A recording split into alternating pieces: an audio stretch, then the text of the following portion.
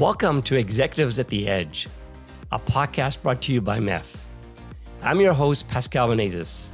Join me as we explore thought-provoking perspectives from the leaders and changemakers who are propelling enterprise digital transformation forward.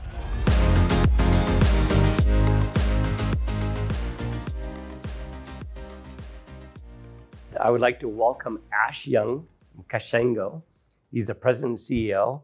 This is going to be a really interesting episode. A lot to do with AI and edge compute. And I'm really excited. And I want to welcome you, Ash, to Executives at the Edge. Well, thanks, Pascal. I'm happy to be here. So why don't you tell us a little bit about your background, Ash? I think you have a very fascinating background, and we always start with that. And our listeners love to hear about the background. My background's all over the place. I mean, fundamentally, I've been in the storage industry now for a little over 30 years. I started off designing test equipment for all the different hard drive manufacturers, then moved on to RAID controllers when people were still convinced that RAID was a bug killer. And then that progressed to SANs, right, and those controllers, and then cloud storage. Nice. And you have quite a good development background too, right? Yes, I suppose so. I started off as a nuclear engineer in the Navy, but when I got out of the Navy, even though my college background was in math, physics, and electrical engineering, the first job I could get out of the Navy was as a mechanical engineer, and I had no CAD background, so I had to learn real fast. And so I started off doing that, and then the way I got into writing software was I was just tired of being told no as a marketing guy. No, it can't be done. No, we don't have time to do it. No, we don't know how. And so I figured I'd better learn. Well, it seems like, I know just before we've been talking, you have a great developer background in software and now a data scientist too. So very important for AI and ML. So we'll get more into that discussion. So tell us more about what does Kashengo do? It's okay, by the way. So we actually did a video segment with all kinds of folks, and even the same people pronouncing it differently each time. And it's actually, we think it actually adds to the character of the company. The original pronunciation was Cash and Go, but people thought we were processing payroll checks. And then one of the guys just removed the hyphens, and it just kind of rolled off the tongue as Kashengo. But it's we let people pronounce it anyway, especially when they're state politicians. But the company is really focused on edge compute and edge storage. We figure, when you look at the edge, there's data being produced all around us every day. We just, we started off wanting to be that company that could capture that data as close to where it was happening as possible. So when you look at our products, they're ultra low power, they're very small and compact, but they also have all the resiliency and stuff that you'd expect in enterprise and cloud systems. But then we went a step further. We thought, well, if we're gathering all this data at the edge, where do we process it? We can move the data to where the processing is, or we can try to move the analytics and the processing to where now the data sits. And that's really where we kind of live and breathe these days, is making that happen. So anyway, I hope that answers the question. Yeah, it does. So explain how the form factor of this, because this is actually intriguing. It means these things are basically small factored appliances that can go in, and very low wattage that can go really anywhere almost. Can you give a description of these appliances? Sure. So, we call our box, we have different names for our boxes, but fundamentally the boards that are inside of them are little servers. We call them symbiotes. And the reason why we call them symbiotes is I'm a movie geek. I actually like the word. Yeah. That's so awesome. I'm a bit of a movie geek. And so the form factor, when you look at the form factor and how small it is, there's a lot of folks that have taken these, made decisions on different form factors over the years, and they've made trade-offs for going too small. What we've done is we started off with a 2.5-inch form factor, dry form factor. And we thought, well, there's all these connectors, there's all these legacy backplanes out there. What if we use that form factor? We know how dense we can pack things. And what if we add some memory, a network controller, and a processor to that? And now in our new generation of Symbiotes, we're going even further. Now we're adding additional TPUs. So we'll explain to our listeners what TPU came from Google. And so most people, I think, by now are fairly familiar. If they're dealing with machine learning and AI, they're used to dealing with the idea of having a GPU to help process the mathematics. Well, strip away all the unnecessary graphics side of things, and the part that does all the tensor mathematics, that's the TPU.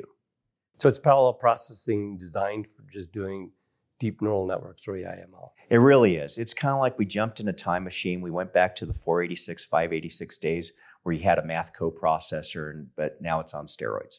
So you got this really small form factor Symbiotes, is that what you said? That's correct. And then you put them together into a box that is no more than very small. I'm looking at it; it's like crazy. And you can have different box sizes too, right? And absolutely. So what would a box size look like? That to me is. So it's a very modular configuration, and what looks like a standard storage switch that the Symbiotes plug into is really, in our world, and coming from telecommunications and all its related industries, it's a top-of-rack switch. This particular one that I'm holding is a 10 gigabit top-of-rack switch. We also have a 100 gigabit top-of-rack switch. That's the same size. And then we have 8 Symbiotes that plug into these top-of-rack switches. Now, one of these assemblies that we refer to as a sled, one of them makes up what we call a Bento. Oh, nice. And that's what we package as a Bento. So if you're wondering what a Bento is, it's basically one sled of 8 Symbiotes. If you want a rack mount configuration, well, that starts off with 4 of those sleds, and we call that pizza. Okay. So because it kind of resembles a pizza box. Yeah, absolutely. And then we have another one, another configuration that we call jukebox. It doesn't have anything to do with food. Well, I guess it does if you think of like the 50s diners. But jukebox is 12 of those sled configurations for up to 96 nodes in a 1U. Now, what's really interesting, I think, for our listeners is that you've come out with this very small form factor edge box that has both CPU, GPU, which is really TPU, right? And all the storage and memory. It's all packaged in one very, very small form factor, like a hard drive. Correct. And basically then you can then put a bunch of them together into, like you said, the Bento box, pizza box, and so on. And the great thing about the small form factors is you can put them in, like, talk about the use cases like automotives, buses. So the data as it's processing right there lands right on these boxes, right in the bus. They don't have to go anywhere else. So you said you want to move the compute, the storage, and the processing analytics closer to the data.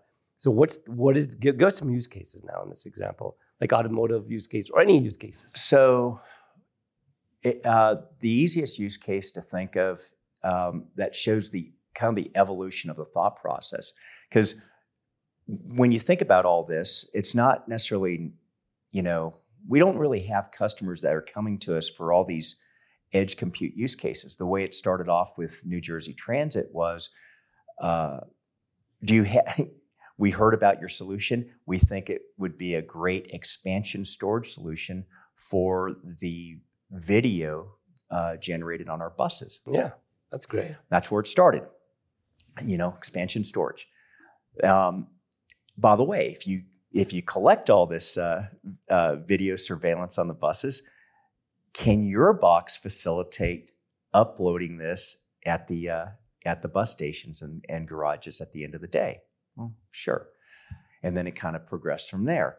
Well, gee, if you got all this computing capability on there, is there any chance that we could tie into that and do some passenger counting and other low-level analytics on the while the data is still sitting in the buses? Sure, absolutely. So we designed some software to make that really easy. But then it came down to more sophisticated inference capabilities, like using object classifications and the onboard surveillance to detect, various types of threats. And then they started saying, well, gee, it's the same solution. It hasn't changed. It met the initial need. And then, oh, gee, now we have another need and we could accommodate that. And so the needs just kept growing. The use cases would just keep growing. So this is computer vision now you're talking about. This is computer vision, but now it goes beyond computer vision. When you think about all the things that we're tracking and correlating inside the buses, inside these moving vehicles, such as GPS data, all the various mechanical sensors that go into the vehicles, like when a vehicle goes in the back, goes into reverse or slams on the brakes. Right. The GPS information is not just positional, but we know which direction they're going. We know what speed they're going at. So we're getting all this information. And now you can start, the data starts telling a story, because you might see in the video someone falling, but you don't know that, someone might have just cut them off until you see the sudden stoppage because of that signal coming from the brake. Then that might prompt you to then go look at the front-facing cameras on the vehicle to see, oh, this is why. So you start getting a lot more of the whole picture. Yeah, that makes a lot of sense. So basically what you're saying is one event will then trigger a set of other analytics to look at it, to get a bigger picture of what's really going on. That's correct. And that's a very sophisticated set of ML, AI kind of functions. So amazing. Do you develop yourself for that? We started off doing a POC. We got there on a Wednesday, and then we were told, by the way, the POC officially ends next Wednesday. And we had no video management recording software at all. So Jimmy, our CTO, and I, we were sitting there locked up in this tiny room. Not really locked up, but it felt like it. We locked ourselves in this tiny room. Nobody heard us. But we began working on this around the clock to meet that deadline, and we wrote all of that from scratch. Wow, that's impressive. And it's involved from there, because when you take into account thousands of vehicles in hundreds of fixed locations, times, tens of cameras per vehicle, it's a lot of data to try to correlate and make sense of and be able to search. And that solution just didn't, which facet of that solution exists in the commercial marketplace today, apart from what we just wrote? Yeah, exactly. So is the vehicle, the vehicle is a very critical aspect of where you're targeting right now, that space. I mean, it could be put on aircrafts or anything, but basically, you're starting to see your first kind of adoption is kind of in the buses, vehicle kind of market.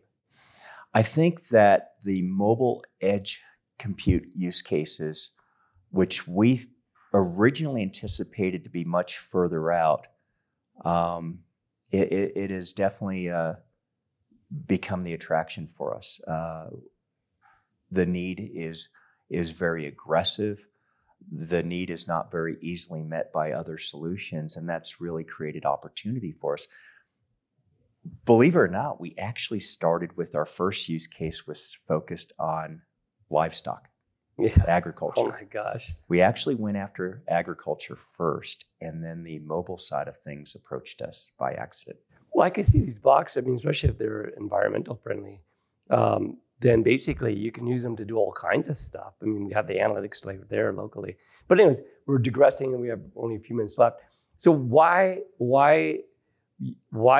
join? And I know you have an offering with SD-WAN, so maybe you can explain how these things work with SD-WAN. I saw that you have these boxes talking into an SD-WAN kind of fabric and they talk to each other. Can you maybe articulate that better? Sure. If you think about it, right, our bentos and pizzas, they all sit behind firewalls for numerous reasons. But we're building up, instead of taking really large data center components and trying to partition that for all these different services and microservices, what we're doing is we're taking a lot of bare metal servers deployed by the thousands Yeah. all over the place.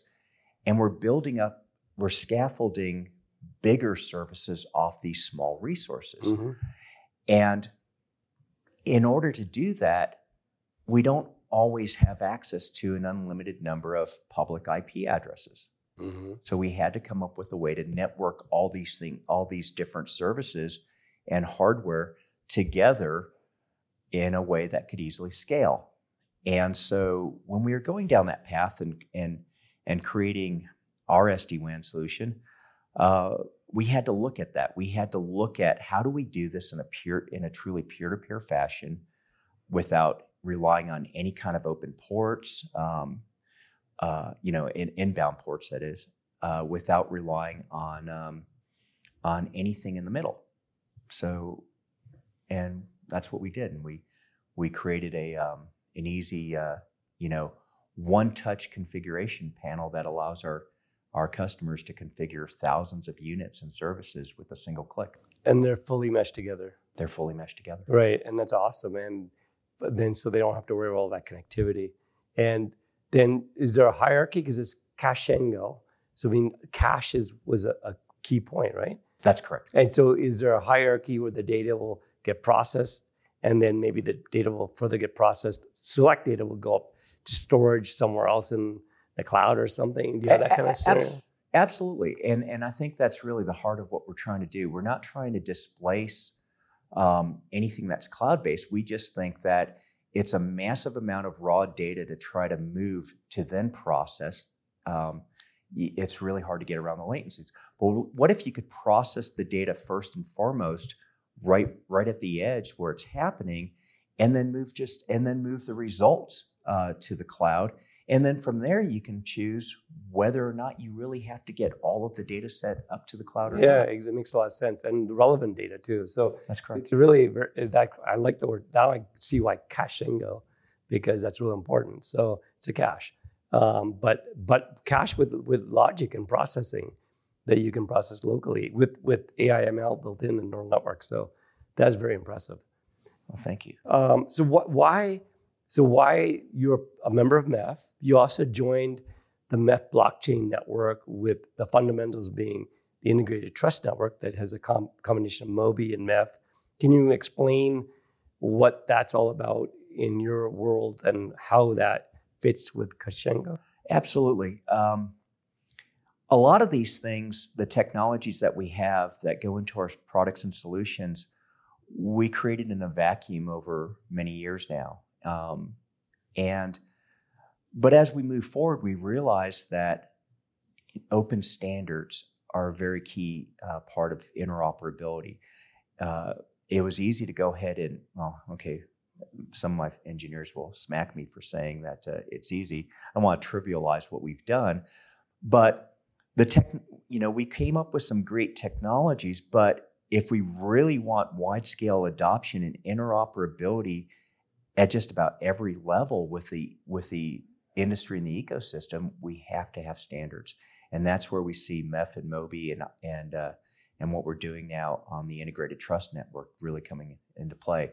We could build our own, and we have built our own identity network solution that is blockchain protected, but it's a lot better to have something that's interoperable and really used by all the rest of the ecosystem partners. So we have OEMs, we have insurance companies, we have component suppliers, we have the distribution, we have the whole ecosystem participating in this whole solution, recognizing the need for a truly interoperable solution. So just for the listeners, so the integrated trust network is really a blockchain network where decentralized IDs are stored from the W3C standards, which has then verified credentials, VCs, right? And that is applied to any device, machine or user, but mainly machines now, or applications, can actually go ahead and get a credential, a digital credential, and that's used for anything they want to do. So is that correct? That's correct. Basically, it is a standardized way for not just people to interoperate or even people with services, but the things that we manage to interoperate with other things once we've established those trusts. So if you think about it, right, we're establishing the new type of device level whitelisting that's trusted and can't be easily overridden by some kind of rogue activity. Right. And so it makes total sense. So basically, with this digital ID that is trusted, you can then go and do things with it in a bigger ecosystem, as you talked about, insurance, automotive, standards, buying network services, and so on, right?